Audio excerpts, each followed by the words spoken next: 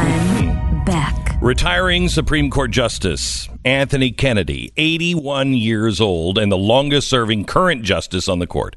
President Reagan was the one who nominated Kennedy to the Supreme Court in 1988.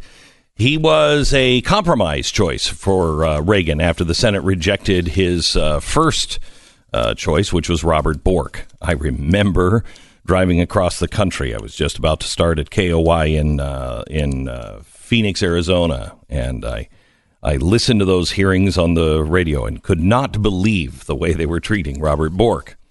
So it was a compromise, and it had huge ramifications as Kennedy developed a track record as the swing vote in many Supreme Court decisions, including the decision on same-sex marriage and votes that upheld Roe versus Wade. Now, he was not a constitutionalist. I think he was actually trying to do the right thing. But because it was just him trying to find a way to do what he felt was right, he screwed things up. He voted on several pivotal cases. Many on the right are giddy that he is leaving the court. But before conservatives throw too much confetti about his departure, it is worth noting that he also sided with the majority on two decisions just this last month that have far-reaching impact for people of faith. The first was the Masterpiece Cake Shop decision. The second was the National Institute of Family and Life Advocates versus the California Attorney General. In that decision, the court wisely struck down a California law that requires pro-life pregnancy centers to post signs in prominent places informing women that California offers a low-cost or in some cases free abortion. The case was not about abortion. The case was free speech. And Justice Kennedy, he believes that he is the greatest defender of liberty currently on the court. Again, in his mind, I think he's right. The way to achieve real liberty is to follow the Constitution. But Justice Kennedy reprimanded his home state of California in a blistering opinion. In light of insanity emanating from California every day now, his words are kind of an important reminder and a warning to the nation. Here's what he wrote. The California legislature has included in its official history the congratulatory statement that the act, the law requiring pro-life clinics to advertise for abortions, was part of California's legacy of forward thinking. But it is not forward thinking to force individuals to be an instrument for fostering public adherence to an ideological point of view that they find unacceptable. Think of just that statement. It is forward thinking to begin by reading the First Amendment as ratified in 1791. To understand the history of authoritarian government as the founders then knew it, to confirm that history since then shows how relentless authoritarian regimes are in their attempts to stifle free speech, and to carry those lessons onward as we seek to preserve and to teach the necessity of freedom of speech for generations to come. Governments must never be allowed to force persons to express a message contrary to their deepest convictions. Freedom of speech secures freedom of thought and freedom of belief. This law imperils those liberties, end quote. So do you hear what he's saying? Because it's important. Because we are losing these rights. What he's saying here is if you're forward thinking, if you believe in progress and making things better, the most progressive thing any American can do at this point is to know and defend the Bill of Rights. Because not just your liberty depends on it, but everyone's liberty depends on it.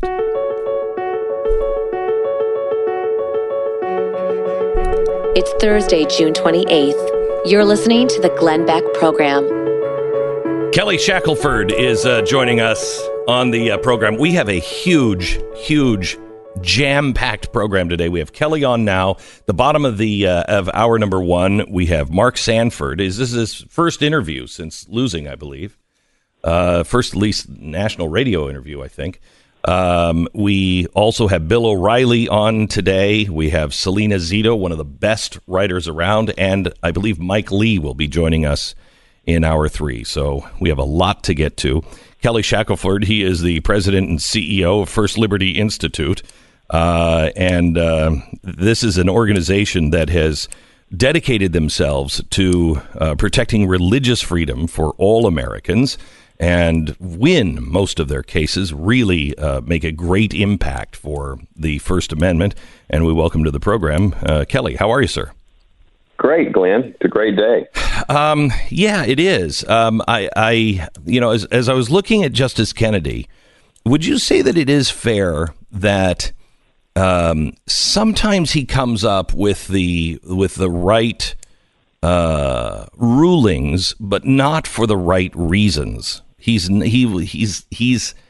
looking for that constitutional justice, but he's not finding it by using the Constitution. Does this make sense to you? Yeah, well, he's obviously considered the swing vote because he doesn't stick with one side or the other. So you're not going to find a consistency in sort of a judicial approach that you would find with more of the conservatives or more of the liberals. And that's why you see him, like, as you said, I mean, he ended with a bang. These last three opinions on the First Amendment, and that's obviously the area that I am focused on exclusively, were tremendous. They were great. He ended yesterday, on the right side on the, you can't force people to pay union dues to express things that they don't agree with. Just like that you mentioned the California case. You can't force these crisis pregnancy centers, for instance, to communicate a message of here's where you can get an abortion. This is the ultimate intolerance, the idea that the government could force citizens to say things that violate their conscience. I mean, if the government wants to say it yourself. But to force other citizens to carry your message, that's, to me, you really lost freedom. And he came out really strong on those. So, you've got those. And then obviously people were very critical of him on the conservative side on the abortion decisions and on same-sex marriage and on some other opinions that you go down, and they would, sometimes liberals would criticize him, sometimes conservatives. Depends on the opinion. So, Kelly, I tend to agree with what Ted Cruz said yesterday. He said, I don't want a conservative court. I want a constitutional court. And for instance, one of the reasons why I looked at Kennedy and looked at some of his more controversial, at least for conservatives, for instance, his vote on gay marriage. I'm a libertarian and a constitutionalist. I don't believe that the federal government, has any place in anybody's marriage, not mine, not anybody's marriage. And so I would be for gay marriage only because I don't think the federal government has any business doing any of that. Shouldn't we be looking for constitutionalists when it comes to the Supreme Court? Yes, I mean, we got the example. We got Gorsuch. I think he's been exactly that. The issue is not what's important to him. Yes, is this in the Constitution? Correct. And he got criticized recently on an immigration decision, and people weren't looking at what he was saying in the decision. The decision, it was about a crime and whether you send somebody back, and his opinion might have been, if you looked at results, it was somewhat supportive of this criminal person and not sending them back. But if you looked at his reasoning, he said, this thing is ambiguous. The way the Congress wrote this statute, you cannot tell which meaning to apply. Right. And so therefore, rather than me as a judge determine that, which is inappropriate, I'm saying this is something Congress has to fix. That's the kind of judge we want. Correct. A judge that doesn't think they're a legislator. Correct. So let's look at some of the people that are on the list. First of all, Is there a real chance, or is it just my hope and dream of Mike Lee? Is there a chance Mike Lee could be a Supreme Court justice? I don't think so. I'd love to see Mike Lee on the Supreme Court, but there's sort of an unsaid rule up there, which is if you're not a judge, you can't really be considered. So, but that's fairly new, though, isn't it? It is, and I think it's kept some great people off that list. Yeah, Mike Lee somehow made it, but like Paul Clement, there's some just incredible people out there who I think would be great. And the explanation you get is, well, if you're not a judge. So that most people think Mike Lee was kind of he's there, but he's really probably not going to be considered because he's not a current judge. How about his brother? His brother would be great.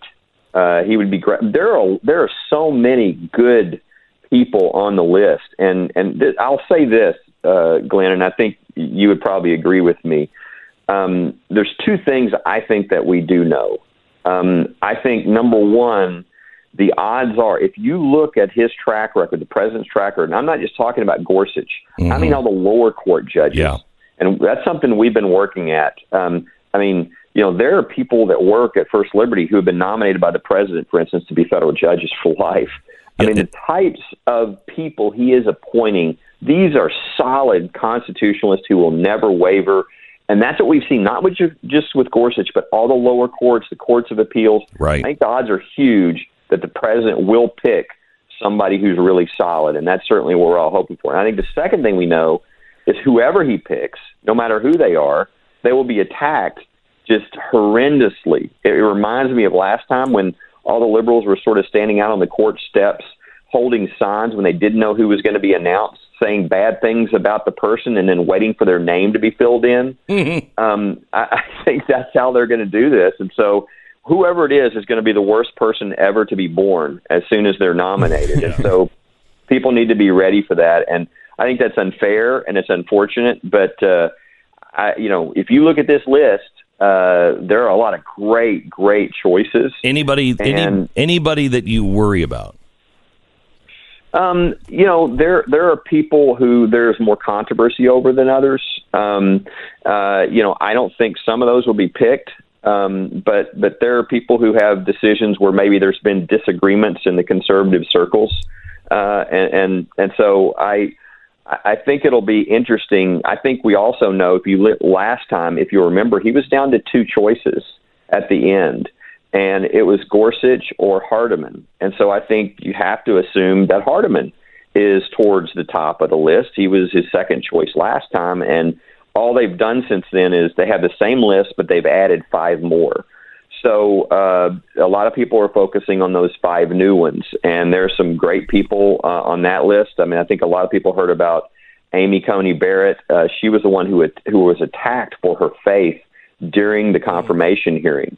For being, an Orthodox Catholic. And, there was a backlash against the Democrats for doing that. But I think those new people are being talked about in addition to Hardiman and the original list. And look, I'll say, I express my prejudice as you guessed. This is really important. We've got, like just this week, Glenn, we filed 2 cases at the Supreme Court. One was the coach who got fired for saying a 15 to 20-second silent prayer and going to a knee after the football game. The other is a veterans memorial that's been up for over 100 years, honoring World War I vets that a federal court of appeals said is unconstitutional now because it's a cross and has to be torn down. Whoever this justice is going to affect these cases, and we have 3 others we got 5 cases now sitting at the court, and we have got to get this right. I mean, a lot of these decisions are 5-4. This is going to be huge on religious liberty, on the First Amendment, and on a lot of other issues. And so, I encourage people to really be in prayer that the president makes a really good choice because this could set the court for 30 years. Kelly, one last question. I've only got about 30 seconds to answer. The left is already saying, "Oh, it's a done deal. Roe versus Wade, absolutely done." I don't see it that way. Do you? No, I don't think we know. We it'll depend somewhat on the choice and on what case arises. I think Go ahead. We'll get there someday. I do. I think that, and what all that means is it gets returned to the people. Yeah. I think eventually this is going to be up to the people to decide rather than 5 justices in a back room. As it should be. Thank you so much, Kelly Shackelford.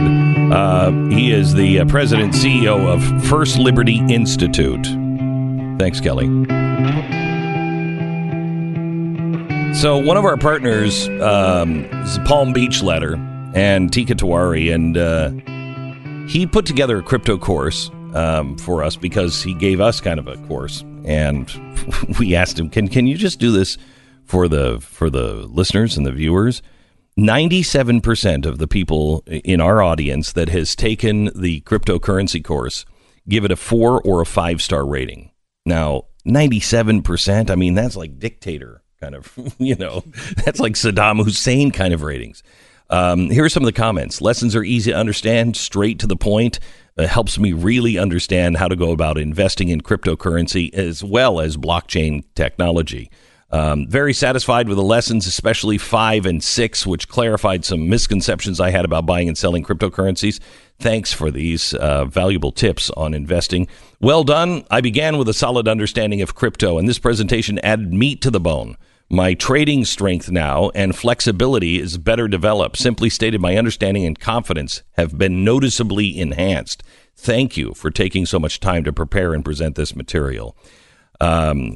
Tika is a guy that we has really, really studied this, and I don't want you to take anybody's word. I mean, when it comes to investing, you have to do your own homework. You have to learn as much as you can. I think cryptocurrency is really important. I don't know how it shakes out in the end, but I know that blockchain and cryptocurrency are a big part of the future, maybe sooner than we think. I want you to try this course out. Just go to the website, smartcryptocourse.com, smartcryptocourse.com, or you can call 877-PBL-BECK. That's 877-PBL-BECK. Can I give you one name I'm actually nervous about on the list? It's the same name I am. Yeah, Thomas Hardiman. Yes. Now, Hardiman was supposed to be number 2 last time. We talked about this when it was going down. We love Gorsuch. Hardiman, he's very qualified, very smart, and a reasonable thought, particularly for the Kennedy place. However, if you look at, first of all, he's on the list reportedly only because he is tight with Rick Santorum. And at the time, Trump was looking for kind of an endorsement from Santorum, and Santorum fought very hard as friends with Hardiman. Now, Santorum's pretty conservative, and there's a lot of things I like about Rick Santorum, but I don't like the idea that there's a name on the list because of that reason. Mm-hmm. The list is really solid. Secondarily, he is ideologically the most moderate of the entire list. He's very close to Kennedy as far as his positions go. We don't need that. Between Kennedy and Roberts is where they put him on the scale. And that makes me nervous. He's also friends with Trump's sister and serves on the same court. That makes me nervous. So if there's one name on this list that I would be and also he finished number 2, as you guys pointed out in last time. He was very impressive, apparently, in the interview and was very close to getting the nomination last time. He's the one name that I'm nervous about on that list right off the top. There's a few new names on the list that I don't necessarily know as well, but there's a lot of really good names on the list, and the people that put this together are super qualified and would not put Hardiman on the list if they thought he was a liberal, like a Souter. I don't think that that's the case here, but it makes me nervous. I don't want a Kennedy. No, I don't as either. A replacement here. I don't want that. I want a Clarence Thomas. Yeah. I want a Clarence Thomas. You know who they have as closest to Clarence Thomas? Mike Lee. Yeah, I know. That's the guy who, when you look at the ideological scale... They're good friends. They're really good friends. And Mike has clerked for the Supreme Court. And it would just be interesting to see how his Senate friends would turn on him. The most reasonable, the most nice guy, and a guy who has both supported the president and taken the president on. Plus, he would be able to vote for himself, which would be cool. Would be nice. Would be nice. So a relative of mine is looking to buy a home. There's a very specific budget request. There's a very specific area they want to go to. And they want to find the best place that they can possibly come up with that fits within those very specific parameters. And I told them, look, I don't have any advice for you other than realestateagentsitrust.com. Why don't you go there? Find a good real estate agent, not some crappy one, not somebody who you've only located because some person who was waiting for a bus stood up at the right time and you saw a face on a bench. That's not the right way to pick a real estate agent. Realestateagentsitrust.com is a network of over 1,200 agents all over America. They are rigorously qualified. All of the specifications that you're looking for, you can find the right person on realestateagentsitrust.com, and you can find them locally because these people are located all across America. If you need to sell a house fast and for the most money, or if you're looking to buy, go to realestateagentsitrust.com. You'll be introduced to the best agent in your town, realestateagentsitrust.com. This is the Glenn Beck Program. We have a big show today. We have, I believe, Mike Lee is going to be on with us. Salena Zito, who's one of, I think, the only journalists that really understand what's happening in the center of the country. She's got a book called The Great Revolt. We have Bill O'Reilly coming up in just a second, and Mark Sanford, Republican from South Carolina. He was in with the House Freedom Caucus, one of the better congressmen who stood up for real conservative principles. Just lost his re-election bid, and we welcome him to the program. Hi, Mark. How are you? I'm good. How are you? I'm good. So, well, first of all, let me just start with the Supreme Court. Any thoughts on what happened yesterday or what is coming? It's monumental, and we need to recognize it as such. The complexion of the court, the duration of conservative ideals within the court hangs in the balance, and so Kennedy giving up the seat so that another conservative can be put on board is a big deal.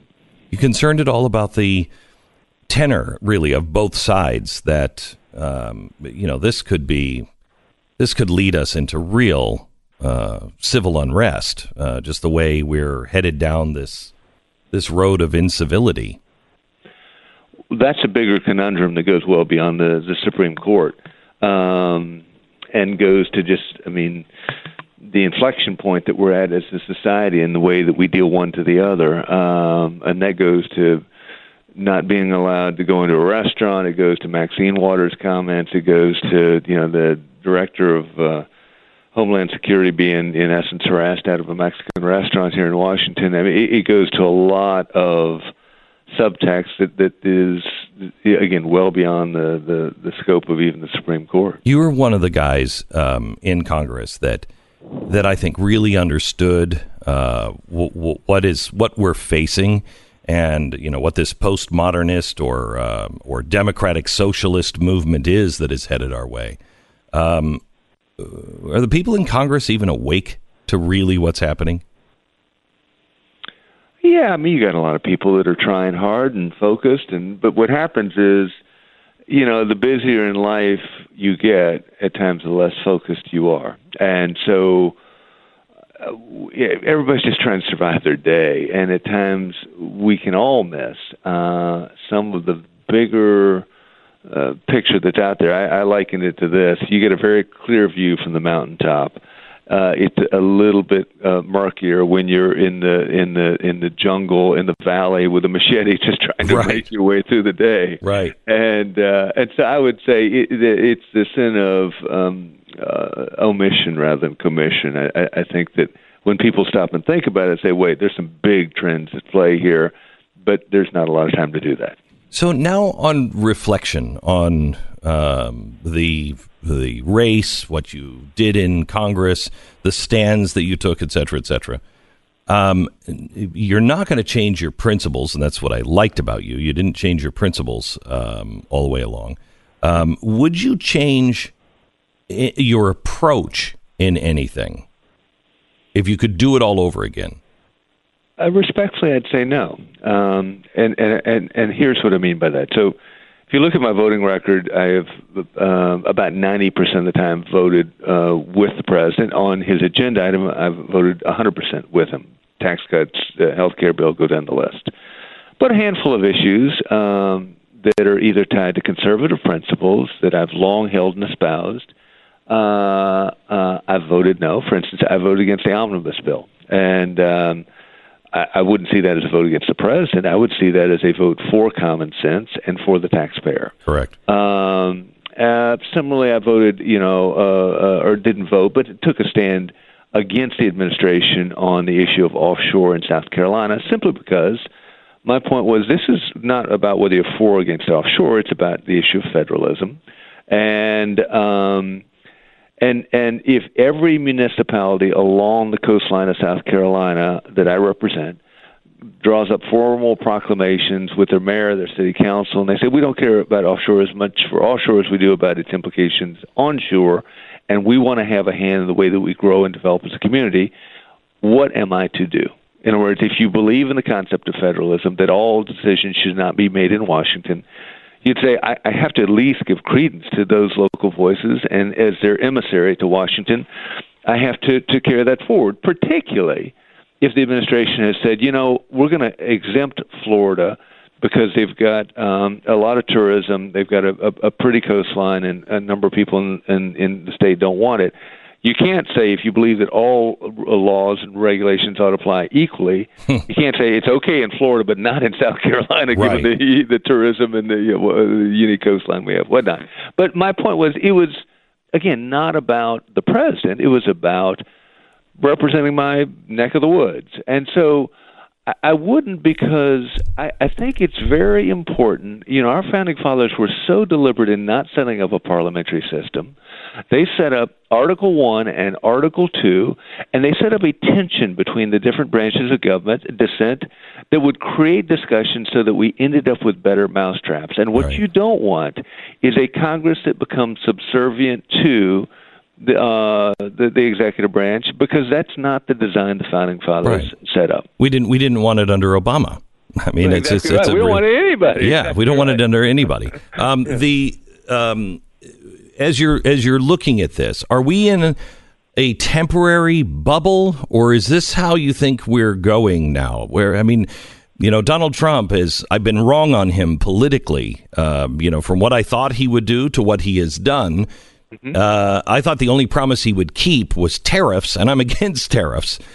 He has done some remarkable things, and could end up being one of the most influential presidents of my lifetime, just due to the court appointments. If he continues making great court appointments, like he is, on the lower courts, and also so far with Gorsuch. However, we seem to be unable now to separate policies and say, well, no, this particular policy is not right. It's not a conservative principle, and that doesn't make me against the other policies. Are we in a bubble with this, or is this where we're headed? We're in one of two things. We're either in a bubble. He has a forceful personality. That's part of his success and charm.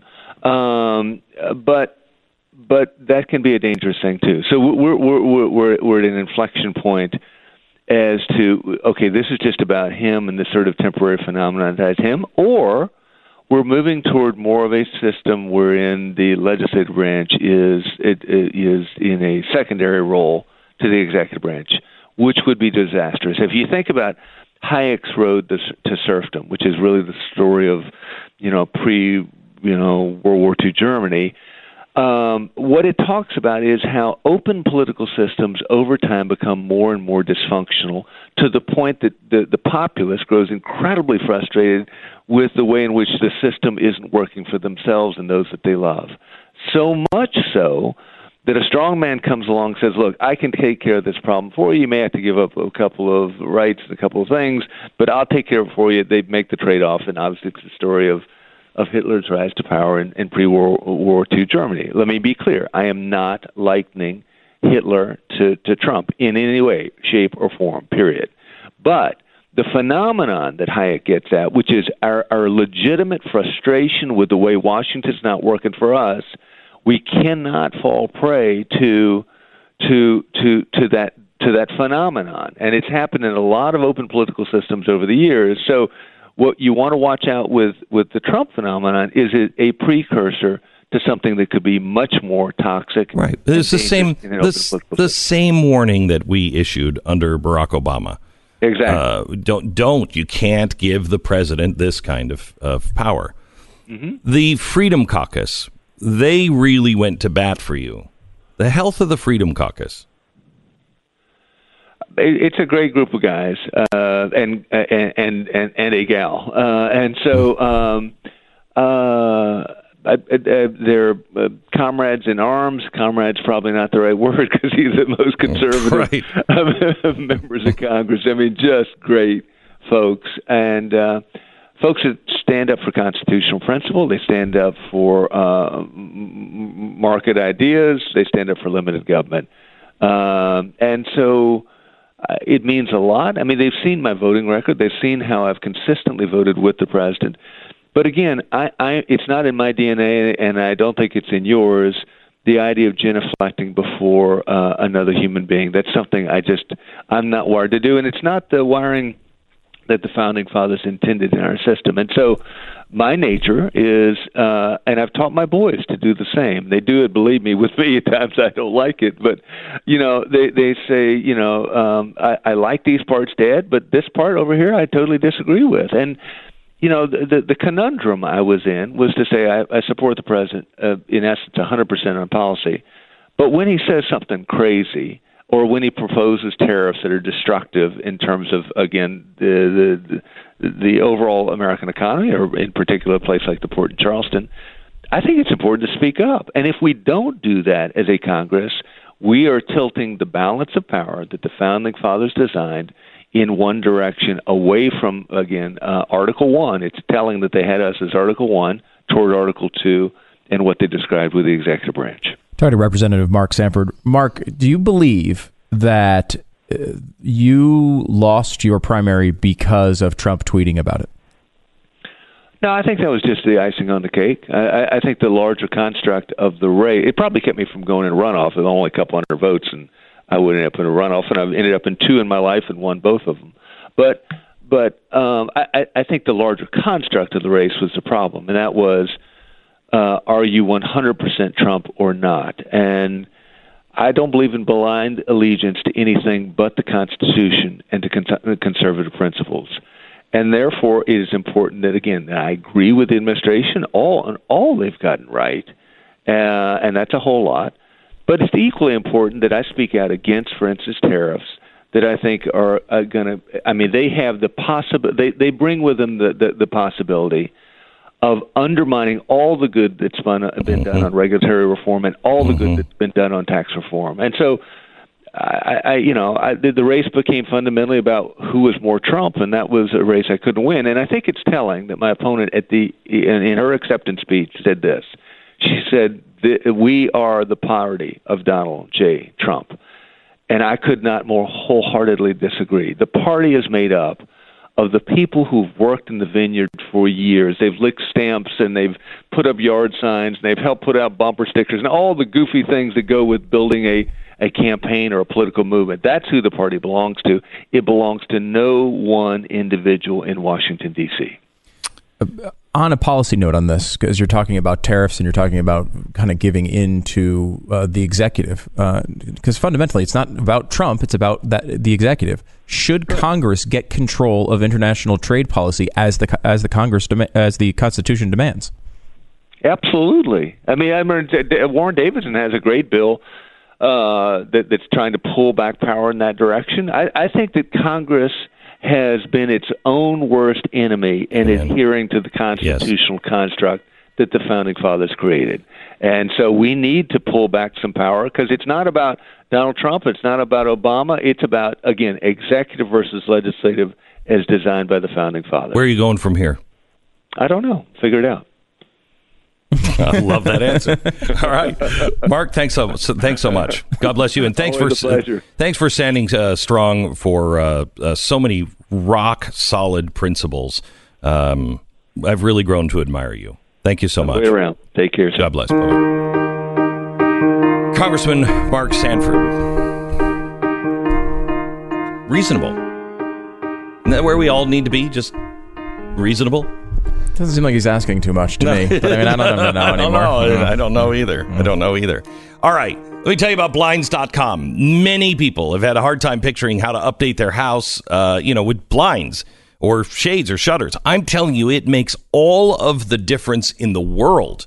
There's nothing more simple than changing the window treatments in your house that have just a dramatic... Stu, I put shutters in my house when we were in Connecticut.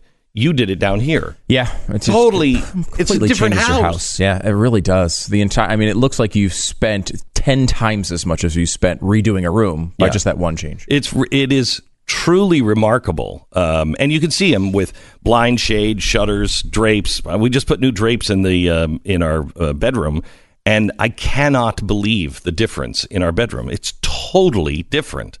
The Blinds.com has a new section on their website, before and after pictures, just to get your imagination going. Brand new custom blinds from Blinds.com. Make you feel like you've had everything in the room changed, and it's without the big expense. They'll guide you through the process. They'll help you measure and install for free. They get samples to you for free. Shipping is free. Online design consultation, free. It's Blinds.com, the #1 online retailer of custom window coverings for many reasons. And now through today, enjoyed site-wide savings. Plus, you can take an additional 5% off when you go to Blinds.com/Beck. That's Blinds.com/Beck. Do it now. Blinds.com/Beck. Rules and restrictions do apply. Okay, for anybody who thinks, this is crazy. The world is just getting crazy. I need some sort of I'm looking for someplace new. Well, the nation of Asgardia has just elected a parliament and just sworn in its new leader. Which nation? Asgardia. I'm not familiar, perhaps, with... Of course you... Asgardia, Thor, the hammer. It's Asgardia. City of the Sky. Is that it's a nation that has a parliament? Well, actually, yes, it is. And they're going to be building now space arcs to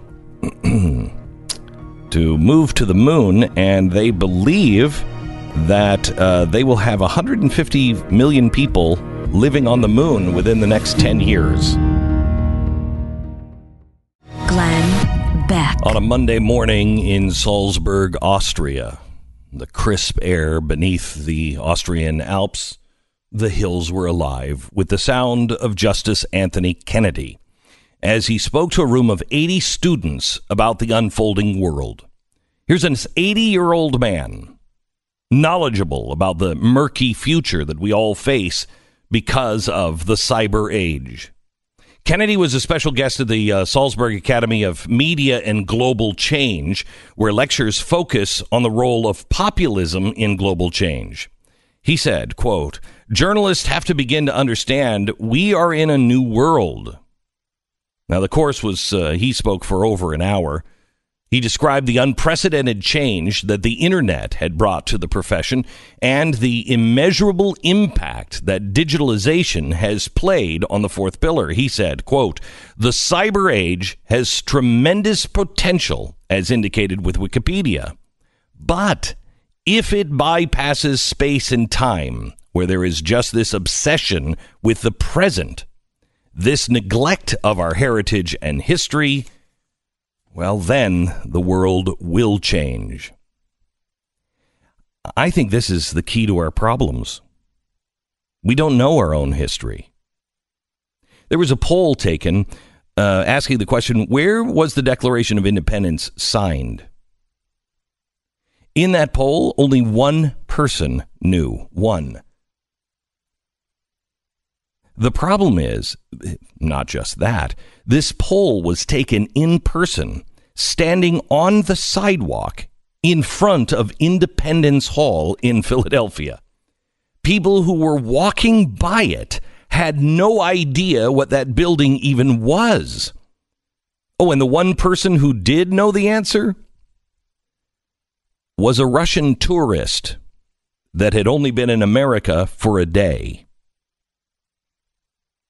So listen to what he said again. If this cyber age bypasses space and time, where there's just this obsession with the present, this neglect of our heritage and history, then the world will change. I think the problem is too many in academia and in the camps of the social democrats are intentionally ignoring or intentionally destroying and distorting our history precisely for that reason. I think there are too many people that look at what he said not as a warning, but as a hopeful promise. Make no mistake, it is a warning. Freedom is a rare and precious thing, and it will not survive in a country where now 35% of those under 30 years old say that living in a democracy matters. 35%? That shows a lack of knowledge of history and a lack of knowledge of man himself. We have to learn our own history and our own heritage, and we have to teach it. Probably the best place to start is the Bill of Rights. Man's freedom depends on each of us knowing the Bill of Rights. Our neglect of this heritage and history will be why the world will change.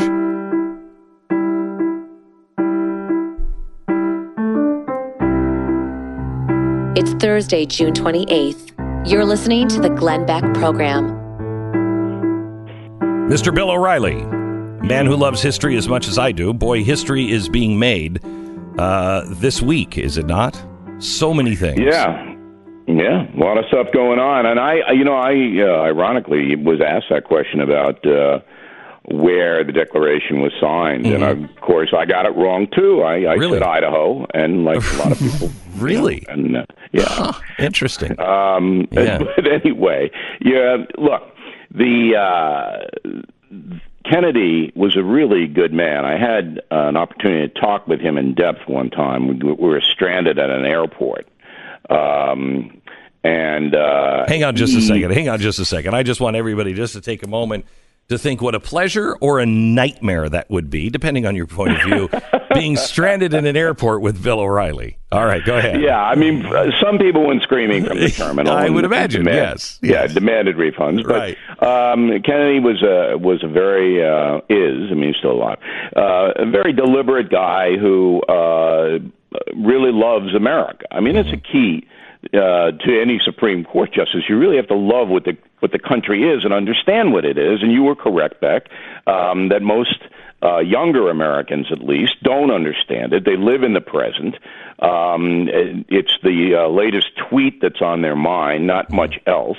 Right. Reading books is a burden. Even watching a television program now is, like an ordeal because it's not fast enough. It's not here enough. Right. So that, we have to basically sit back and say, all right, there's a struggle in the country. I mean, the reaction to Kennedy's retirement was just, that was the best sitcom I've seen in years last night, watching the left wing react to Kennedy's retirement. Oh, my God! It's crazy. Oh, he can't. Now, what's going to happen? We're going to have Francisco Franco is going to be the new Supreme Court justice. It's just insane. Isn't it crazy? Isn't it crazy that they were talking about, I think this is the new Spanish Civil War. This came from, what's his name? Chris Matthews. You mean when the people that were against the government rose up to put Franco in? Wasn't that? I mean, that's not a good example, Chris. Your side is the bad side in that example. They are so distraught, they being the far left, because despite the hatred and all of the stuff, I wrote a column I sent you called Virtue Fascism this week. And despite all their money and all the media that backs them and all the vitriol they spit out, they're losing. They're losing. They're losing on the political front. They're losing on now with the Supreme Court on the legal front, because this vote is going to take place. It's going to take place in September, and there's going to be another Supreme Court justice, unless somebody crazy like John McCain or somebody like this gets involved and tilts it. And I don't think that's going to happen. And I don't mean John McCain's crazy, but he hates Trump so much that he's blinded a lot of times when he goes to vote. There's going to be another traditional judge. That's what it's about, a traditional judge. Wasn't it interesting, Beck, that this week Sotomayor, the most left wing of all the Supreme Court justices, even more left than Ruth Bader Ginsburg, admitted that she dissented about the ability of a president to stop people coming here from a certain country. All right, she admitted it not based on the law, but based on that Sonia didn't like Trump's rhetoric, didn't like the way he presented the issue. The law be damned. Sonia was offended, so Sonia's going to vote against what was obviously a power the president has. It was obvious. It's there in writing. So that's what the whole thing's about. It's about you put another traditional judge on the bench, and the far left is toast on the big issues. They're not going to be able to rule on their own ideology, which is what they want. Okay, so let's go through this here for just a second. Let's say he puts somebody on, like my favorite, Mike Lee, or somebody like that is a constitutionalist, and we can count on him. And he's a Gorsuch, which we think he is now, or a Thomas, and he becomes this stalwart for the Constitution. I think that John Roberts is the kind of guy that becomes Anthony Kennedy. I think he's maybe, and it's a pretty good observation. I can't believe I'm actually giving you compliments today. At least you understand my question. Sometimes you're like, I don't have any idea. I'm not. I'm not that slow. I can keep up. All right. Yeah. All right. Stu loses me, but I can keep up. Yeah. Right. With you. That's what I thought. Okay. So Roberts. He's not an ideologue like Scalia was. All right, he will go out of the box, and he did on Obamacare, and he was so wrong on Obamacare, wrong. Clearly. And I'm not saying that because he voted for it.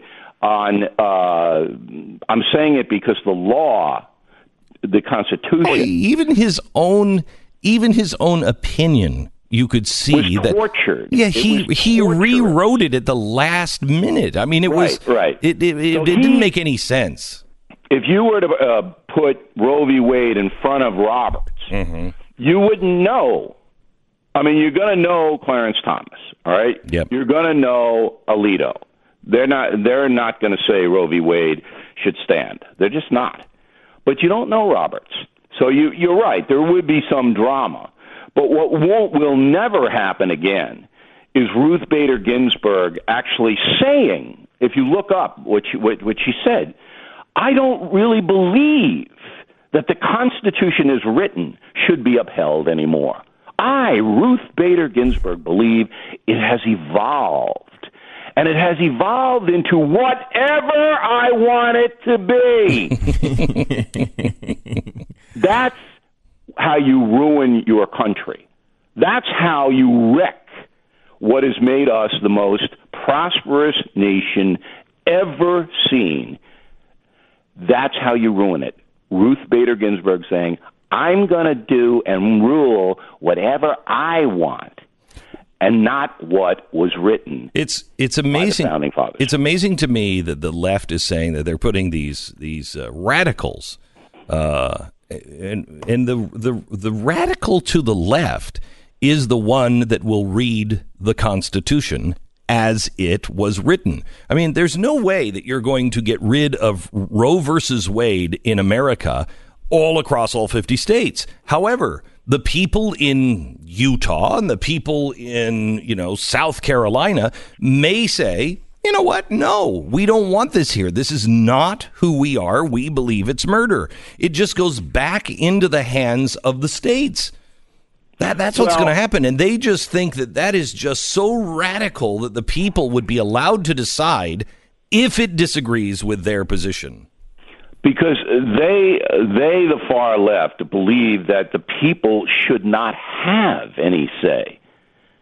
That's the crux of the far left, that the government runs the economy, the healthcare system, the educational system, the entitlement system. It runs everything. And you, the American citizen, serve the government, not the other way around. That's what people don't understand when you look at the Rob Reiners and the CNN cadre and the NBC News executives. They believe that the government should run everything. Talk about the Bill of Rights. Okay, you know what your primary right is in their mind? To send your money and assets to them, so they can do whatever they want with it. Yeah, this is nothing new, and I know progressives will say that's outrageous. How dare he say something like that? This is exactly That's true, though. They can't argue against it. It is their philosophy of socialism, their philosophy of basically income redistribution. All of these things, Obamacare, come back to the government calls the shots, not the citizens. Yeah.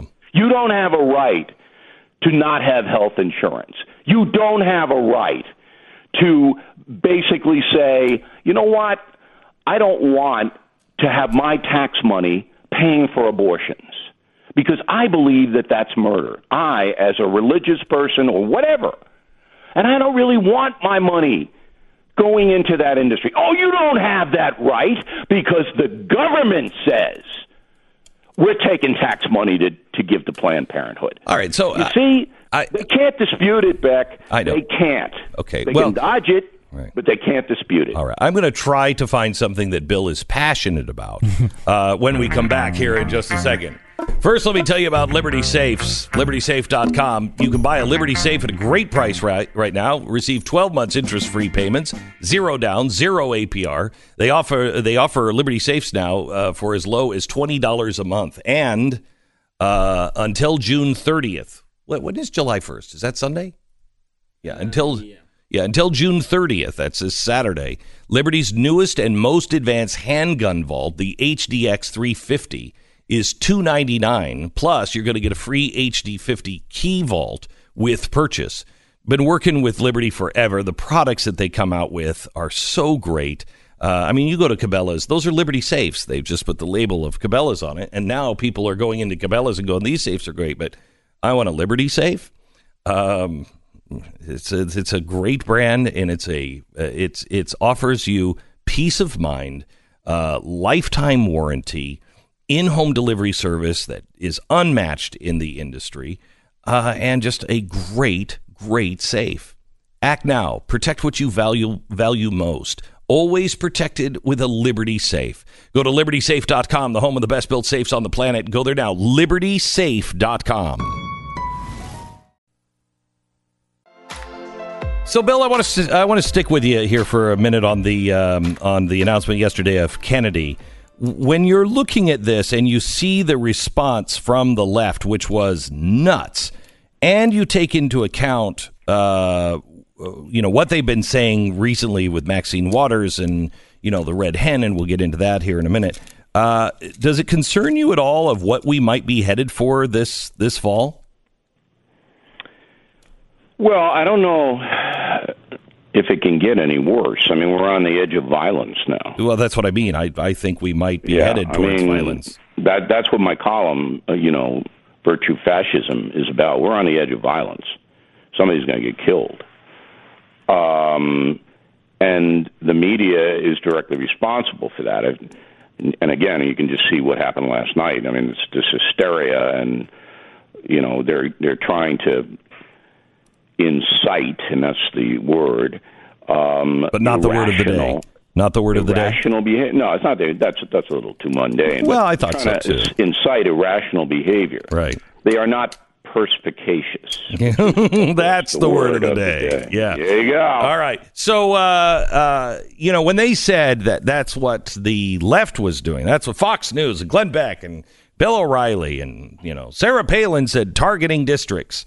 They were looking for that. Now they seem to not only not care about it, I get the sense that they kind of feel like, well, look what Donald Trump's doing. Two can play at this game. That's fine. He's the one that's inciting violence because listen to him at his rallies. Well, that's not a totally specious, another word of the day, argument. The president has gone too far in his rhetoric. Yes. On occasion. All right? I mean, any fair-minded person knows that. But, Beck, I want you to listen to me closely. All right. You do not justify bad behavior by pointing to other bad behavior. That's what fourth graders do. Well, he was worse than I was. Right. You don't. That's just ridiculous. He started it. But to point out that the rhetoric on the part of Donald Trump has been, destructive on occasion is true. Yeah. I made an analogy last night that I won't go into on the News and Why It Matters, but I think that Barack Obama was doing the same thing that Donald Trump is doing. He was just doing it with, more class, more refinement, to where he was, walking around the stage and talking about those teabaggers. That's a pretty nasty name to call people. He knew exactly what that was. He was and the religion and clinging to their Bibles and guns. Correct. He was just doing it in a less fiery sort of way, or a more classy presidential sort of way. But it's the same kind of stuff. Get in the back of the bus. Get in the back seat. You already drove us into a ditch. Same thing, isn't it? I don't know if it's the same thing because it's not as specific. See, the problem that Donald Trump has is that he gets so angry that he's very specific. So when there's a demonstrator in front of him at a rally, he goes, well, get that guy out of here. That's true. Okay? So that puts the guy in danger. To say you're a teabagger or you're grabbing a Bible, that's a specific thing. Yeah. A non-specific thing, I should say. So that's the difference. All right. I want to go to Sarah Huckabee Sanders and some of the other things that you have been talking about, Peter Strzok, in a closed-door interview when we come back.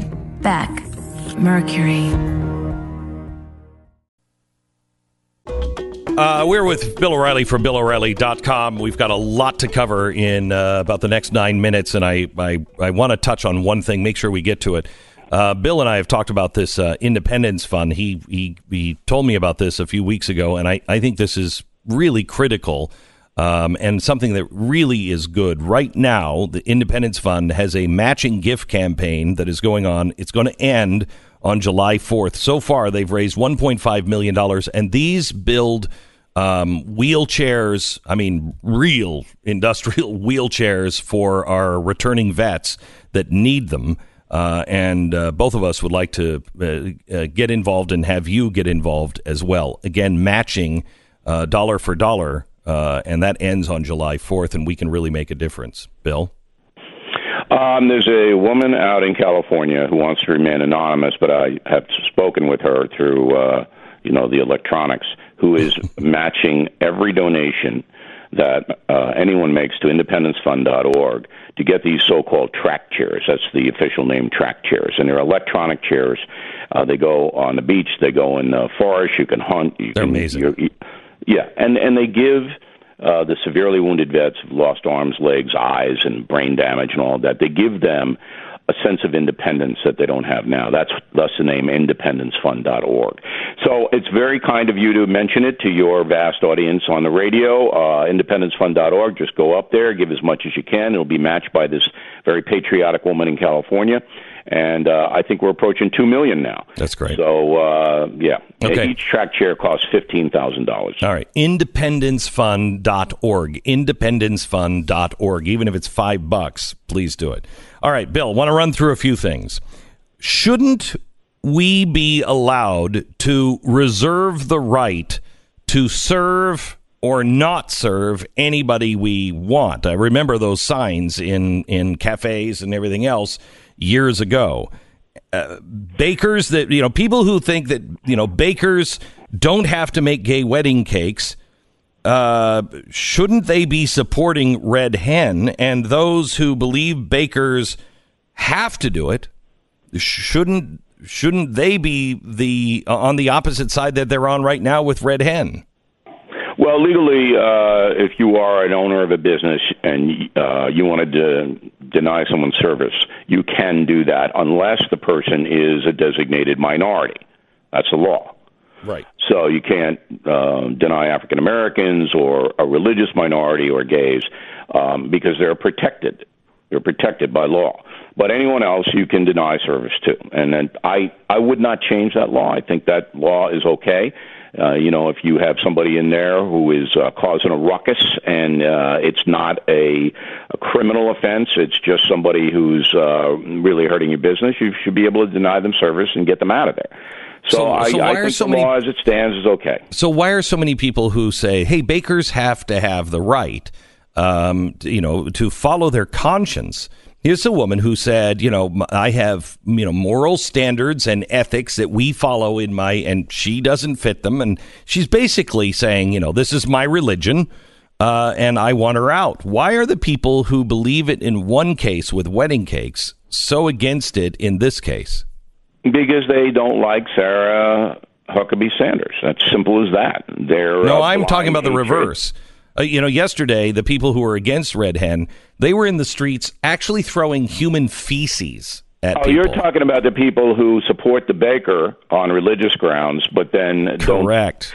Well, I think that they're basically, and I don't know because I haven't spoken to them, but I think you have to give them the benefit of the doubt that they're showing their displeasure that you would be this aggressively unfair to a government worker.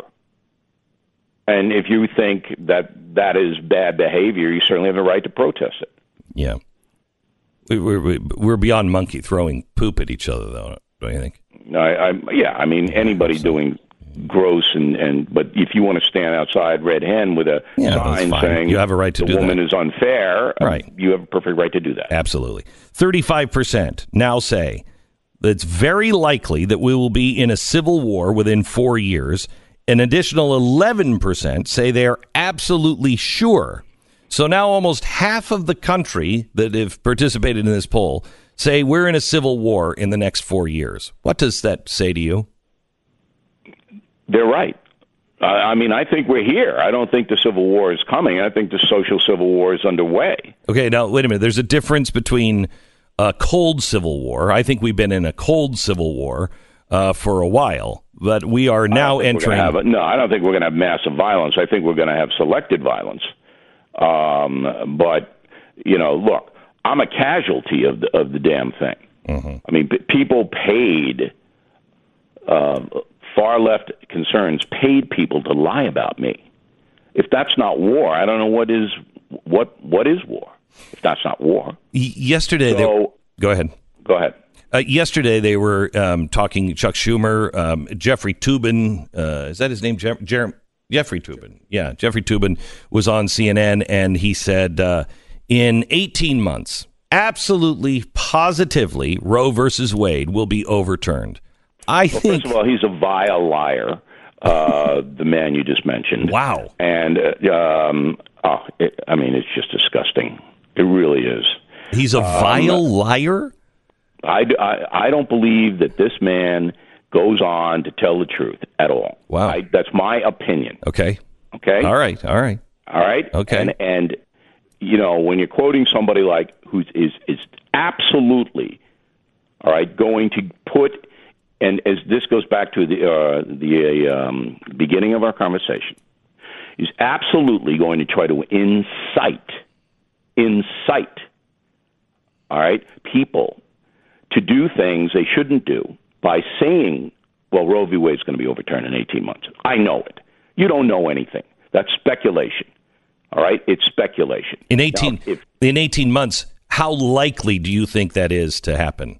I don't think it's likely. I don't either. So, number one, you have to have a legitimate suit wind its way through the federal system. Right. Okay? It just doesn't come out of nowhere. Right. And number two, the Supreme Court is not going to be, even if there is a traditional judge appointed, not going to be so enthusiastic about just blowing up something that has been law for a long time and something that half the American people support, at least. I have 2 minutes left, Bill. Yes. Tell me what your thoughts were on the elections this week, especially with the wins of the Democratic Socialists. I don't care about the elections this week. The Democratic Socialist in the Bronx and northern Queens won because that is a very, very poor district, and she is a very good campaigner and went around and knocked on the doors and spoke to the folks, and she deserved to win. And the guy that she beat has no connection to that district at all. He's a white guy. This is a very heavily minority district. So I'm not surprised. Does it have any wider implications? No. It's a very, very poor district, and if you're going to tell them you're going to get everything free, they're going to vote for you. And I would, too, if I lived there and had no money. I mean, it's as simple as that. And that's what the woman did. And I'm going to give you everything. All right. Bill O'Reilly. Free medical care, free everything. Bill O'Reilly from BillO'Reilly.com. And your new book is... One thing, Beck. Can I jump in? Real quick. I sent you an advance copy of Killing the SS. Did you get it? No, I have not gotten it. I have to have it. Oh, my God. I will call you after the show. I want it. I'm going on vacation. I want to read it. I got one, too? It to Stu. Wow. Well, I'll take his copy if mine doesn't arrive. Bill O'Reilly from BillO'Reilly.com. Thank you very much, Bill. All right, guys. All right, I want to tell you about Goldline, an amazing new product minted by the Royal Canadian Mint. It is the Maple Flex card, and what it is like a giant card, but it's made out of silver. It's solid silver, and it has 19 individual bars that make up 2 ounces of silver. And what it does is when you want to, I mean, this is, gold is nice, but if the world goes to hell in a handbasket, how much is that coin going to be worth? So you need something that you can actually spend. So you take this bar, this Maple Flex bar, and you break it like that. And now I have a legal tender. It's like a coin. All right. This is $1 Canadian fine silver. It's 1/4 of an ounce of silver, and you have it, and you can actually use it as currency in times of trouble. It's the Maple Flex. It is really, really great. I want you to call and find out how you can get this from Goldline. They're the only person that makes it. They contacted the Canadian Mint. We had this idea a few years ago, and they just got them in from the Canadian Mint. 1-866-GOLDLINE. 1-866-GOLDLINE. Call them right now. 1-866-GOLDLINE or goldline.com. Hey, so glad that you have joined us. Salena, Zito, and Brad Todd are joining us here in a second. They wrote a book called The Great Revolt. Salena is probably... She should probably teach a class just for the media on how they have it wrong. She is the one who saw Trump coming. She understood why immediately. She really has spent her time in the center of the country, and she understands America and where we're headed. I'm really excited to talk to her. She's a good long-term friend and really, really smart. One of the best journalists in the country, I think. And we're going to talk to her in a second. Also, Mexico said, hey, they're not going to help us on the drug war. Why?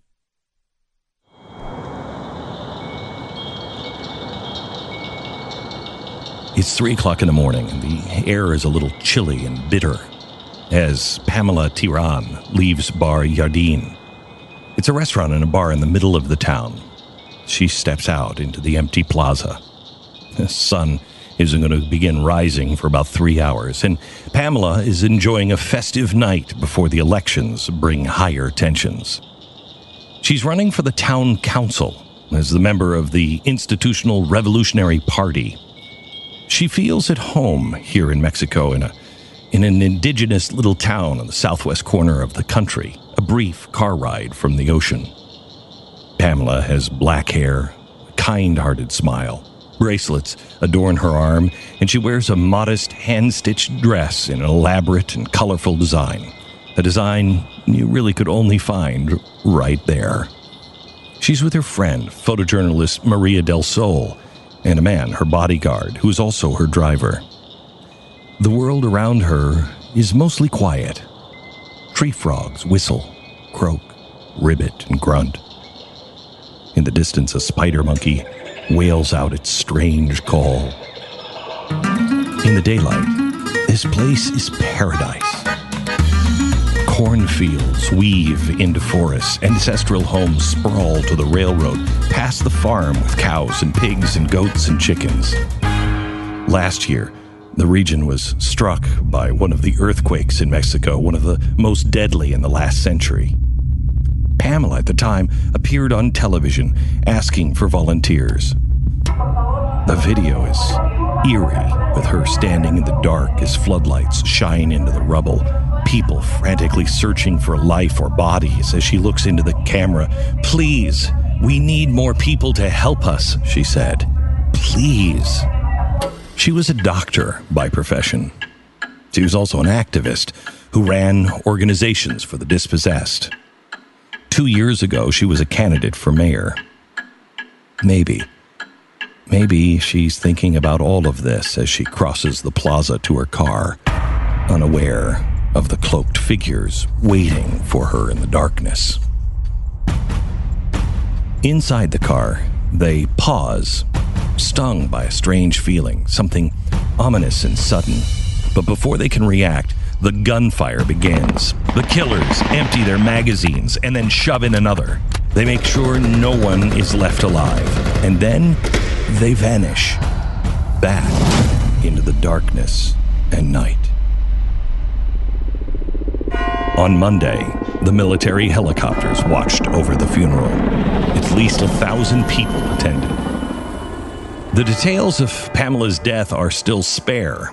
Officials admit that it may have been gang-related, as her father, Juan, has a criminal record and alleged relations with the local cartel. But either way, her death is a far more ominous trend taking over the country just to our south. Since last September, over 110 electoral candidates have been murdered throughout Mexico. In the 24 hours before Pamela's death alone, armed civilians murdered 2 women politicians a few hours northwest. The 2 women had been rammed into a ditch late at night and executed. In the morning, police uncovered the bodies.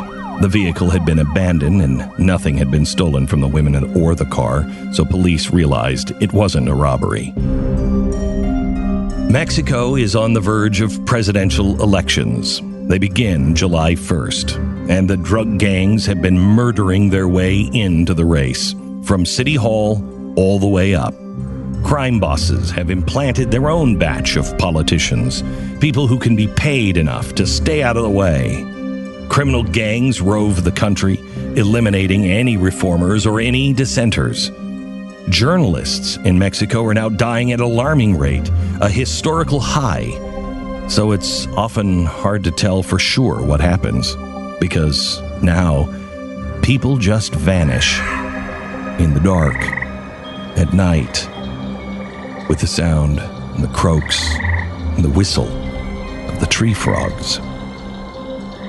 But the warring drug cartels are growing in strength and getting bolder by the day, bringing their culture of death to every corner of the country. And we sit here, oblivious, wondering why are so many people trying to get across our border.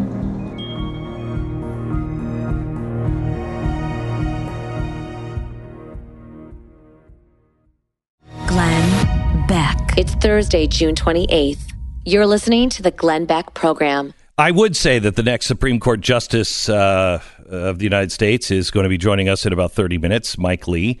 But if I endorse or I'm excited about it, it's the kiss of death. So a guy who I really don't want on the court and I really don't like, Mike Lee, joining us in about a half an hour. There is, this week it kind of started with me on Sunday with just a meltdown on CNN because I just can't take the reporters anymore and the journalists anymore who are presenting themselves as really trying to understand, and then they just will not listen to anybody unless they're in their little cocktail circle. Somebody who actually works for CNN is a reporter for CNN, and I think the best reporter at CNN, and probably I should say in many places, one of the best reporters in the country. She gets it. She saw Trump coming. She understood why. And her co-author, Brad Todd, have done extensive research into what's happening in the country. They put it together in a new book called The Great Revolt. Salena Zito is with us now, and a co-author, Brad Todd. Salena, how are you? Hey, Glenn, how are you? Nice to talk to you. Good to talk to you. I haven't talked to you in a while, and I have to tell you, I read your stuff. I've always appreciated it because you've always anchored it in history. But now you're doing something that I think is a great service, and quite honestly, I wish more reporters would listen to you because you understand what's happening in the country. So let's get into it real quick. You say that there are 7 types of Trump voters. Salena, can you tell me what those are? Okay, there's 7. So Brad and I, sort of between looking through data, but also through anecdotal reporting, we're able to sort out these 7 different archetypes. Now, they're not all of Trump voters. Not every Trump voter is going to fall in these archetypes, but these are the most surprising ones, the ones that I kept seeing, and I kept, calling Brad and saying, dude, I'm seeing this. What's going on? But most people missed. So there's the King Cyrus Christians, there's the shy suburban voters, there's the Rotary Republicans, there's the girl gun power, there's the Peroistas, and who am I missing? Rough rebounders, and then red-blooded and blue collar. Okay, can you just quickly? Hi, Brad. By the way, and Brad, are you doing more of the research stuff because you did the Great Revolt survey? Yeah, and Salena and I have a great partnership. She travels and I study charts. And so right. It's not quite that simple, but it works out great. And if you're ever going to co-author a book with anybody, Glenn, I would recommend you co-author with Salena. Oh, I know. She's unbelievable. So can you just break down those categories just briefly in each of them so we can understand what each one is? Brad, do you want to do that? Sure. The red-blooded and blue-collared voters are a lot of Trump voters people have talked about. They're mostly voters who voted for Democrats most of their lives. Many of them voted for Obama. Okay, hold on. Oh, hold on. This is something I found in the book that I have not heard anywhere. I'm hearing about blue collar, but I am not hearing that there is a large number of people who voted for Donald Trump that were Democrats and voted for Barack Obama. Nobody's reporting on that. Well, you couldn't have. He couldn't have carried. Donald Trump couldn't have carried Pennsylvania and Michigan and Wisconsin and Iowa and Ohio without getting Obama voters, and a lot of those voters were blue collar. In our Great Revolt survey, nearly a third of the voters said that they had voted for Obama in either the first or second election or both. Wow! And a lot of those voters fell into that red-blooded and blue-collared archetype. We have another group we call Peroistas because they sort of remind us of those voters who got activated by Ross Perot in 1992, people who'd been checked out of politics for decades and suddenly checked in. And if you read the book, you'll find a woman who didn't register to vote till she was 70 years old. Donald Trump's her first vote for president ever. And that kind of those voters, we call them the shock troops of American democracy. They only come in for something really different. Right. Rough rebounders are people who probably are Trump's biggest fans. They're less conservative than the average Trump voter. They're more secular than the average Trump voter, but they're people who had a big setback in their own life, and they saw him as an underdog. They thought the whole system was out to get him in politics, and they identified with that. We think that's about 6% of his total vote, by the way, or give or take. Girl gunpower are women who should have been persuaded by Hillary's campaign, which was entirely aimed at suburban women and at women with kids in the home. If you remember all the TV ads with Donald Trump cursing on stage and looked at through the eyes of children. Yep. But these women, Girl Gunpower, voted on the issue of the Second Amendment. They voted on the right of self-defense, in spite of misgivings about Trump and in spite of Hillary's campaign toward them. Rotary reliables are college-educated voters, sort of business types who are a very Republican group of voters normally. However, the difference with these folks is they're small-town college-educated Republicans and medium-sized town college-educated Republicans, which means they have one thing very different from their suburban peers. Their suburban peers, many of them who were Republican, defected from Trump. You know, Trump ran worse in most every suburban county in America than Mitt Romney had run. But Trump did very well among college-educated voters who lived in smaller places. So those Rotary reliables are a group you might have thought would have defected. King Cyrus Christians, those are evangelicals and conservative Catholics who obviously didn't identify with some of Trump's lifestyle and behavior choices. Who'd have thought that, a regular guest on the Howard Stern show and a man who cavorted with playmates and, would ever be the favorite candidate of evangelicals. Trump maybe got 88% of the evangelicals, just a huge number. That's crazy. We contend that that was a transaction for them. They were threatened by religious liberty. Yeah. And they found a pagan, not a pagan, if you will, but the metaphor is to King Cyrus, who was a pagan king of Babylon and sent the imprisoned Jews home to Israel. And so that group of King Cyrus Christians in many ways allied with someone outside their faith stream in Donald Trump to protect religious liberty. Silent suburban moms is the last one. And the reason that category is one to itself is obviously Hillary's campaign was mainly aimed at women, mainly upscale, college-educated, suburban, white women for the most part, trying to peel them away from their Republican tendencies. And a lot of women resisted that. They didn't talk about it. Up to 30% of Trump's voters on our survey said that at one point they'd been either embarrassed or anxious about telling their friends they were supporting Donald Trump because they knew they'd disapprove. And this silent suburban moms group, it's a majority of those women felt that way. So Salena, tell me, because I know the description that you get on television, and when I hear the description of Trump voters, it's easy to watch him in, one of his rallies and see the highlights that they've pulled where there is somebody who is, he's saying something vile and somebody else is doing something vile. I don't want to believe that is, the majority of the country, that could elect a president. And I don't think that it is. Can you take the cartoon away and describe the typical Trump voter and then the most surprising Trump voter to you? Well, let's step back for a second. I think part of the problem with my profession is that they all fly in together. And I saw this on the election, during the election. So they would all fly in together. They all land at the airport. They all stay at the Marriott by the airport and get their points, right? They all drive in together, and they get to the event about 7 minutes before it starts. And we're all, and at this point, this is when I joined them. We're all in like the same little cornered off area, and we cover it. So what happens is when they get there, you're on deadline, and you got to write a story, and sometimes your instincts are blurred. When you are under those kinds of high pressure conditions, and you find the oddest person, and then you pick and you focus on that person, and then you pick out the 7 worst quotes that he says, and mostly out of context, and you would watch every network and every cable news station, every social media sort of platform. That's everyone's story, right? That's not how I approach it. I never fly.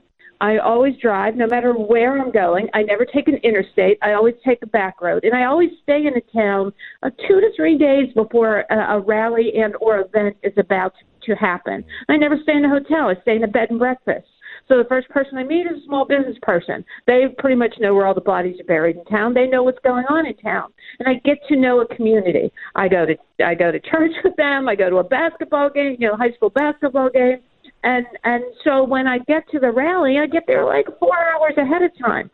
And it's like a tailgate party. I mean, these people, these voters are very aspirational. It's one of the things that people miss about the phrase, the catchphrase, the campaign phrase, "Make America Great Again." They thought it was hokey. I heard Madeleine Albright call it a dog whistle, and they think it's nostalgic and people rooted in the past. What it is very aspirational. It captures that aspiration that is very much a part of the DNA of the American people, whether you have lived here for 2 weeks or 7 generations. People want to be part of something bigger than themselves. And so that's more what the average Trump voter is than the stereotype of being uneducated, lazy, bigoted, racist, the sort of catchphrase that we see all the time on the news. It's much more it's much more about their community. Brad will tell you in our in the survey that he did, these voters, I think the number was 84%, are feel good about their lives going forward and the country's going forward, but they're very concerned about their community. So it's not nationalism; it's a localism. Wow, you don't hear that. Hang on just a second. I need to take a quick break, and then Brad, you pick it up with the survey data that backs that up. You do not hear this anywhere in the mainstream media. The name of the book is The Great Revolt, Inside the Populist Coalition, Reshaping American Politics. Brad Todd and Salena Zito, who I think Salena is the best reporter in America, bar none. Well worth your time to read this. Back with them in just a second. First, let me tell you about our sponsor this half hour. We're so proud to have Casper as our sponsor, and they have provided a great night's sleep for me night after night after night. I sleep on a Casper mattress, and I love it. And I got to be really honest with you, I didn't like it. If I were going to a store, I would not have picked out the Casper mattress. I'll tell you, I went to a store, and I picked out, what was it, a Tempur-Pedic, I think, at one point. Oh, my gosh, I hated that. And I spent a fortune on it, and I hated it. And I didn't get a good night's sleep, and I was always sweating, and it was awful. Then, Casper, I had him send out a Casper bed to my house. If I would have tested it out in the store, I wouldn't have liked it. The one I liked in the store was a Tempur-Pedic. The one I wouldn't have liked in the store was Casper. I didn't like it for about 5 nights. And then it just, I don't know. It just, your body just is, it's cradled and it's supported in exactly the right place. And I love this mattress. Now, I don't like traveling because I'm away from it. Casper mattress. I want you to go to Casper.com right now. Use the promo code Beck. Casper.com. Use the promo code Beck. You're going to save $50 on select mattresses. Try it out in your own home for 100 nights. Don't go to the store. Have them send it to you. If you don't love it, they'll refund every penny. You can try it out for 100 nights. You're going to feel the way I do. Casper.com. Promo code Beck. Glenn Beck. We're talking to Salena Zito and Brad Todd, authors of The Great Revolt, Inside the Populist Coalition, Reshaping American Politics, who are telling us all kinds of things that Trump supporters are not what the mainstream media is making them out to be. Surprise, surprise. But some fascinating facts. Let's pick it up, Brad, where we left off. You were about to say... Well, 87% of Trump voters are actually optimistic about their future career growth or financial situation, which, of course, flies in the face of the narrative that most of the mainstream media painted of Trump voters as being destitute and strung out on heroin and, and living in the shadow of a rusted-out factory. But now that optimism does not go, and it's a very optimistic group of people, but they're scared to death about their communities, though. Only 58% of Trump voters in the Rust Belt in our survey for this book, The Great Revolt, say that their community has fewer or has more job opportunities than it did just 10 years ago. And, the communities we went to find these voters were all had switched from Obama to Trump. There are 10 counties in the 5 Great Lakes states. And if you look at places like Ashtabula, Ohio, which hadn't voted for Republican in a generation for president, its population today is about the same as it was in 1970. And the country is 40-something% bigger than it was at that time. So it's the economic opportunities in these communities certainly are challenging in a lot of places where folks supported Donald Trump, but they're actually pretty bullish on their own chances. Salena, I know you talked to plenty of people who were enthusiastic supporters, but you also talked to some people who had a struggle in the voting booth and really had to come to terms, really like some things, really didn't like other things. I think that is typical. Maybe this one was a little more exaggerated. Why is it that we don't seem to see that? Why is there such a demand for Trump purism, that if you don't agree with everything, then you are an enemy? Right. You're right. Okay. So it always is a struggle. It's binary choice. And so you have to face what is most important to you. And sometimes it's a buffet of decisions. And mostly with Trump, it was the concern was more on his comportment and not on some of the promises that he was making. Right. So that was more the struggle than ideology. I mean, he's not a very ideological person. Brad and I argue that he blew up both parties in a lot of ways. You know what I mean? He kept telling, I'm not signing the pledge. I might run as an independent. So he hurt the Republican establishment as much as he hurt the Democratic establishment. And that kind of, people were really hungry for that. I mean, I think the importance, and Brad, you can correct me if I'm wrong, but I think one of the most important things about the Great Revolt to read and understand and sort of use almost like your blueprint or your Bible in understanding the country now and going forward is that this movement has been going on for a very long time, and he is not the cause of it.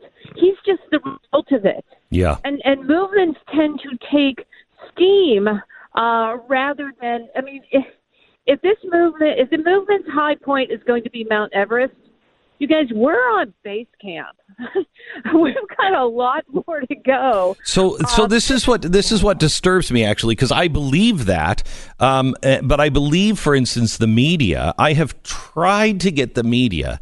They are just making, they say we want to stop it. No, you don't. No, you don't, because you don't understand what you're doing, and every move that they make, they actually make him stronger every time. It just proves to people that, you know what, they're absolutely out of touch. You know what, Glenn? I think Donald Trump's highest skill set is choosing his enemies. And he builds his coalition by choosing enemies. There are a lot of people who feel like that the media and popular culture in Hollywood looks down their nose at them. And when they see those same forces attacking Donald Trump, it draws them closer to Trump, even if they don't agree with everything he says or tweets or does. Yeah. And I think that one thing that a lot of people are the political handicappers who missed Trump the first time, and I got to tell you, I missed him in the primaries. I didn't predict he'd be the nominee. I predicted the opposite several times. And so it's luckily, Glenn, I'm the only person that missed it out there. In the you don't want to say that on this program. a lot of people who are predicting how these elections are going to go have to think really hard about this Supreme Court choice and how it affects it, because plenty of Trump voters picked him in spite of reservations because of the Supreme Court. You'll find that in this book, the stories and the data behind that sort of calculated gamble. Well, those voters don't have to take a gamble anymore. If the Supreme Court matters to you, Donald Trump picked Neil Gorsuch. He's getting ready to pick another strong conservative. You don't. The scales are a lot more tipped, and so there may be more people who come out to support Trump and his allies in the midterms than supported him. So, Brad and Salena, I'd love to have you guys on again and continue this conversation. I have Mike Lee coming up next, so I've got to cut it here. But I will tell you that I think you're right, and I think that it might even be some Democrats, as the Democrats continue to go hard left. I think there's more of a hunger for some common sense, and believe it or not, a lot of people are looking at him as common sense. He's getting it done. The Great Revolt is the name of the book. Inside the Populist Coalition, Reshaping American Politics. Salena Zito and Brad Todd. Thanks for being a part of the program. Mike Lee, who I want to make it very clear, every time I am for somebody, it becomes a train wreck.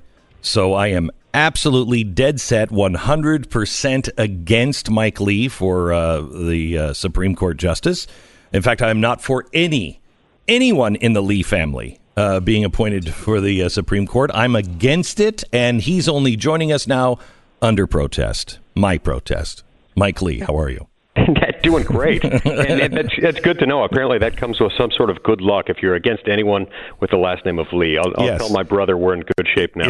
Yeah. You tell him. Glenn Beck said the last thing America should want is a Lee on the Supreme Court. And you watch the magic happen now.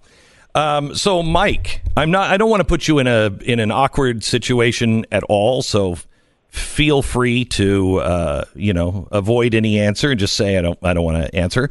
But come on, this is pretty cool, right? I mean, even that people are talking about it, even if it's not in the Oval Office. I mean, right? Oh, of course it is. Of course it is. And look, I'm a law geek. I'm somebody who started watching Supreme Court arguments when I was 10 years old for fun. I went to the Supreme Court with my dad to watch him argue, and it turned into a habit. I found that I quite enjoyed it. So, yeah, to even be considered for this is a real honor. Who knows what will happen, but I'm glad my name's in the mix and that my brother's is too. So after you tell me something like that, I have to follow it up with a question. Your children are adopted? Or No.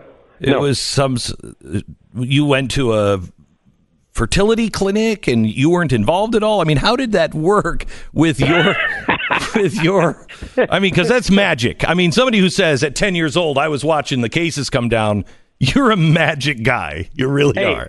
Look, my wife Sharon, finds these things endearing for whatever reason. So. Okay, so bless her heart, right? So let me talk to you a little bit about the Senate. I am really concerned about the direction that we're headed in.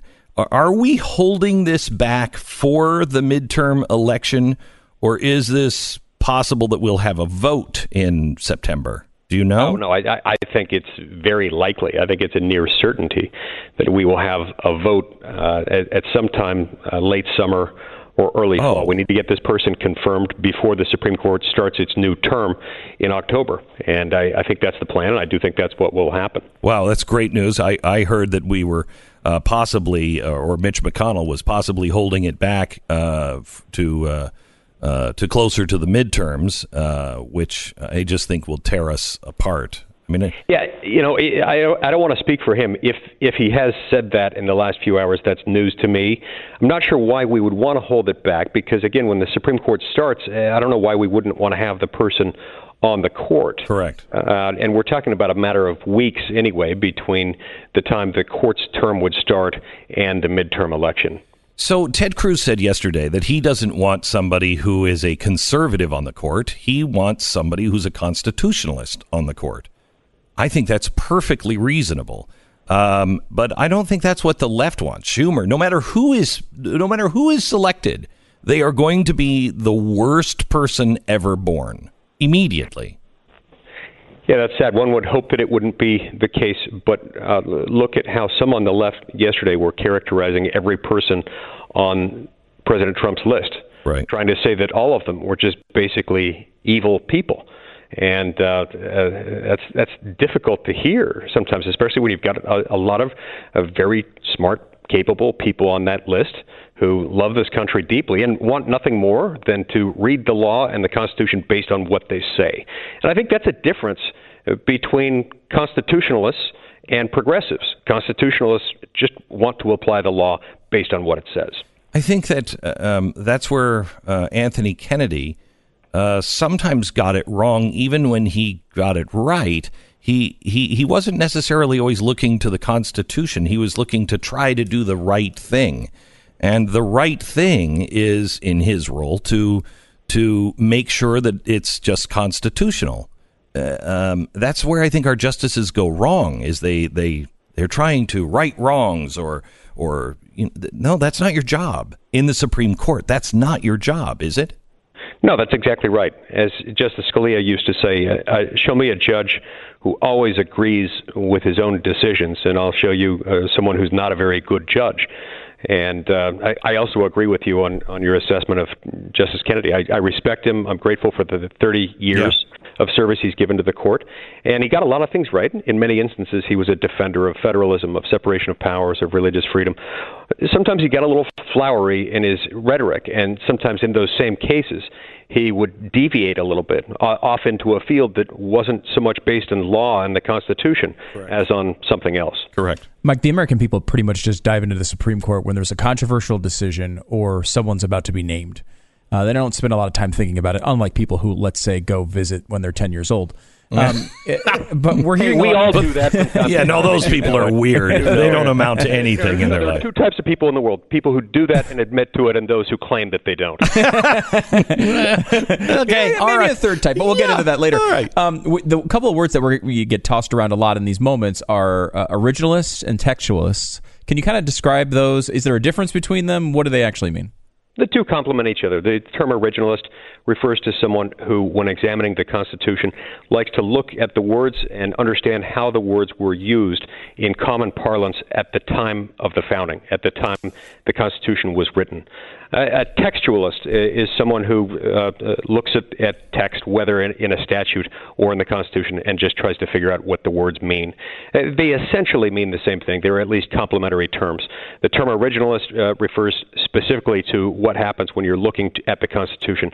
The term textualist can refer to either constitutional or statutory interpretation. Is there a sane argument for something other than those two things? I mean, it seems to me that that's exactly what you're supposed to do in the Supreme Court. Well, look, many on the left would say what really matters is to find the right outcome. Find the right outcome and then help the law catch up, back the law into what is the right thing. Does this decision feel right?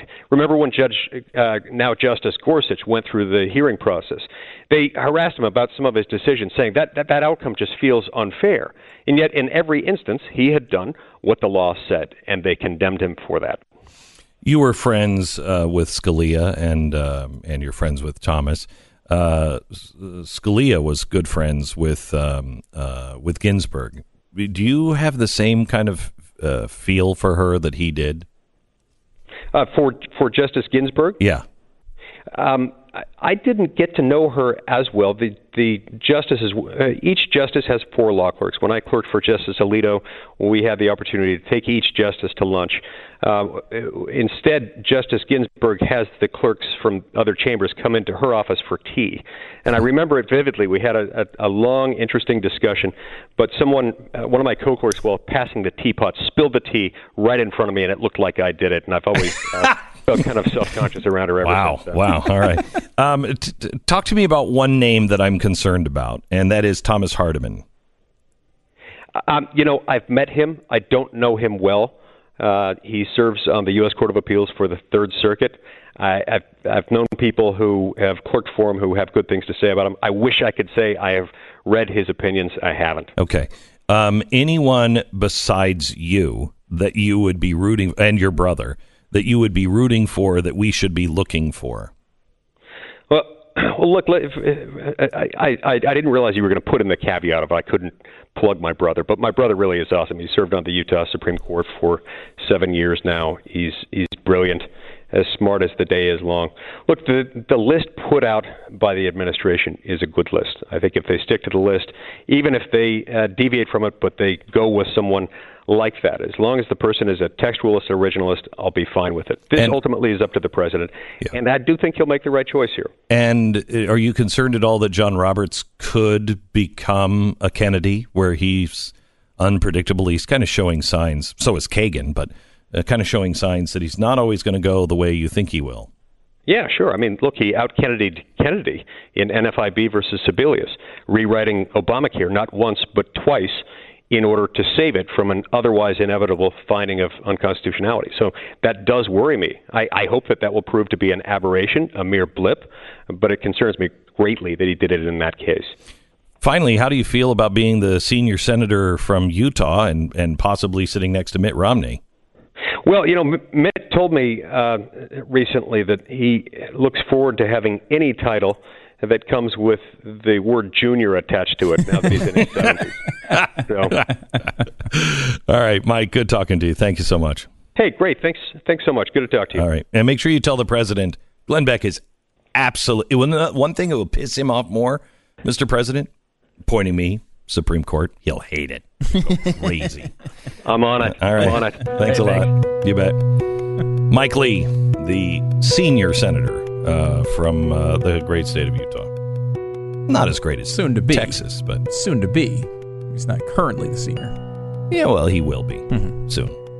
I mean, that's just some breaking news that. All right, let me tell you about our sponsor this half hour. It's Mercury Real Estate.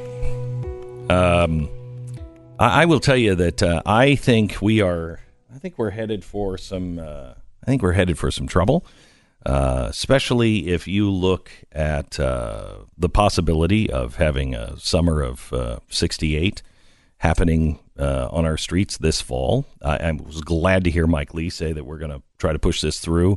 Late August, early September. It will be really bad if this drags out, especially, people are going to come to the streets. Unfortunately, they already are, and I think we're headed towards some violence. We also have, trade issues now around the world, and that is starting to affect. Look at the stock market yesterday. We have some real issues, and right now, houses are selling for an all-time high. I believe we're at the top of the bubble. You can never, ever know what the bubble is, but I think now is about the time. That's why I'm selling my house. I would recommend to you realestateagentsitrust.com. They are the people that are going to find the right agent for your house, for your area. Each area is different, and you need somebody that really understands the value of your house. These are people whose word is their bond. They're fans of the show. They share your same sensibilities. They're handpicked for their knowledge, their skill, and their track record. And thousands of families have already put their trust in realestateagentsitrust.com, and the results are truly remarkable. You can find out all about it just by going to the website, realestateagentsitrust.com, realestateagentsitrust.com.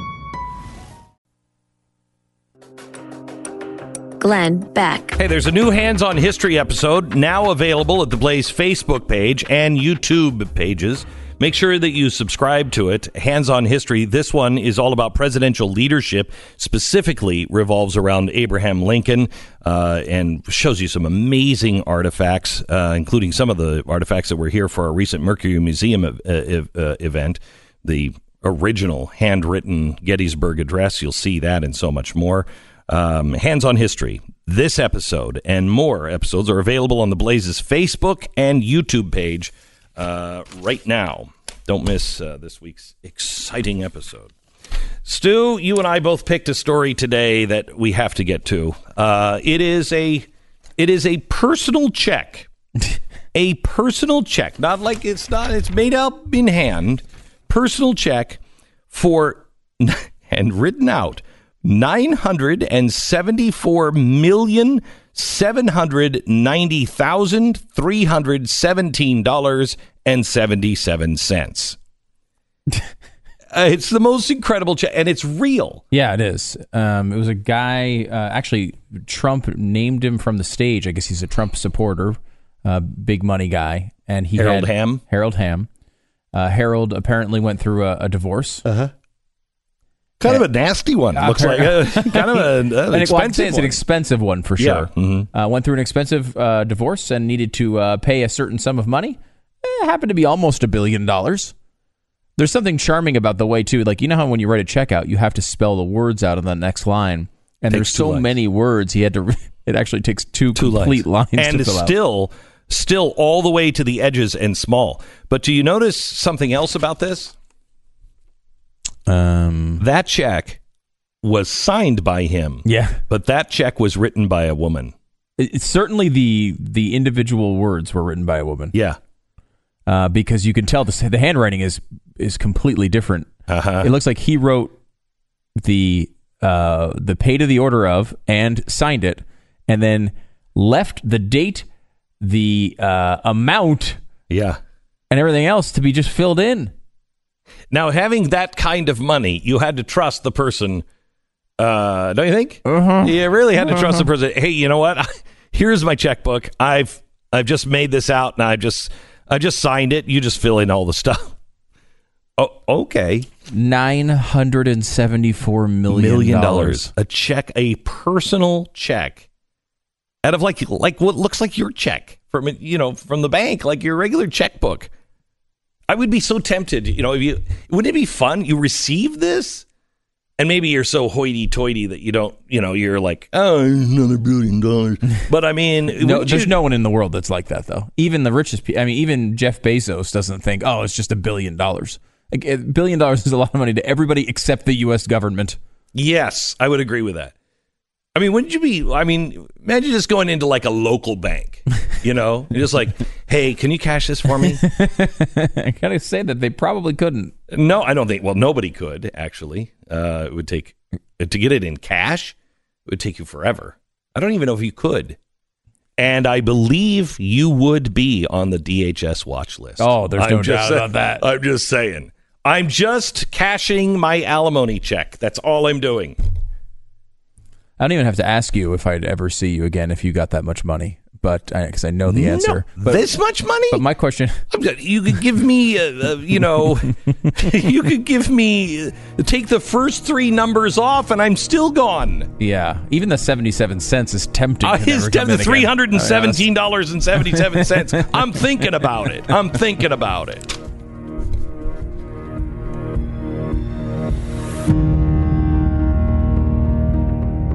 Glenn Beck, Mercury.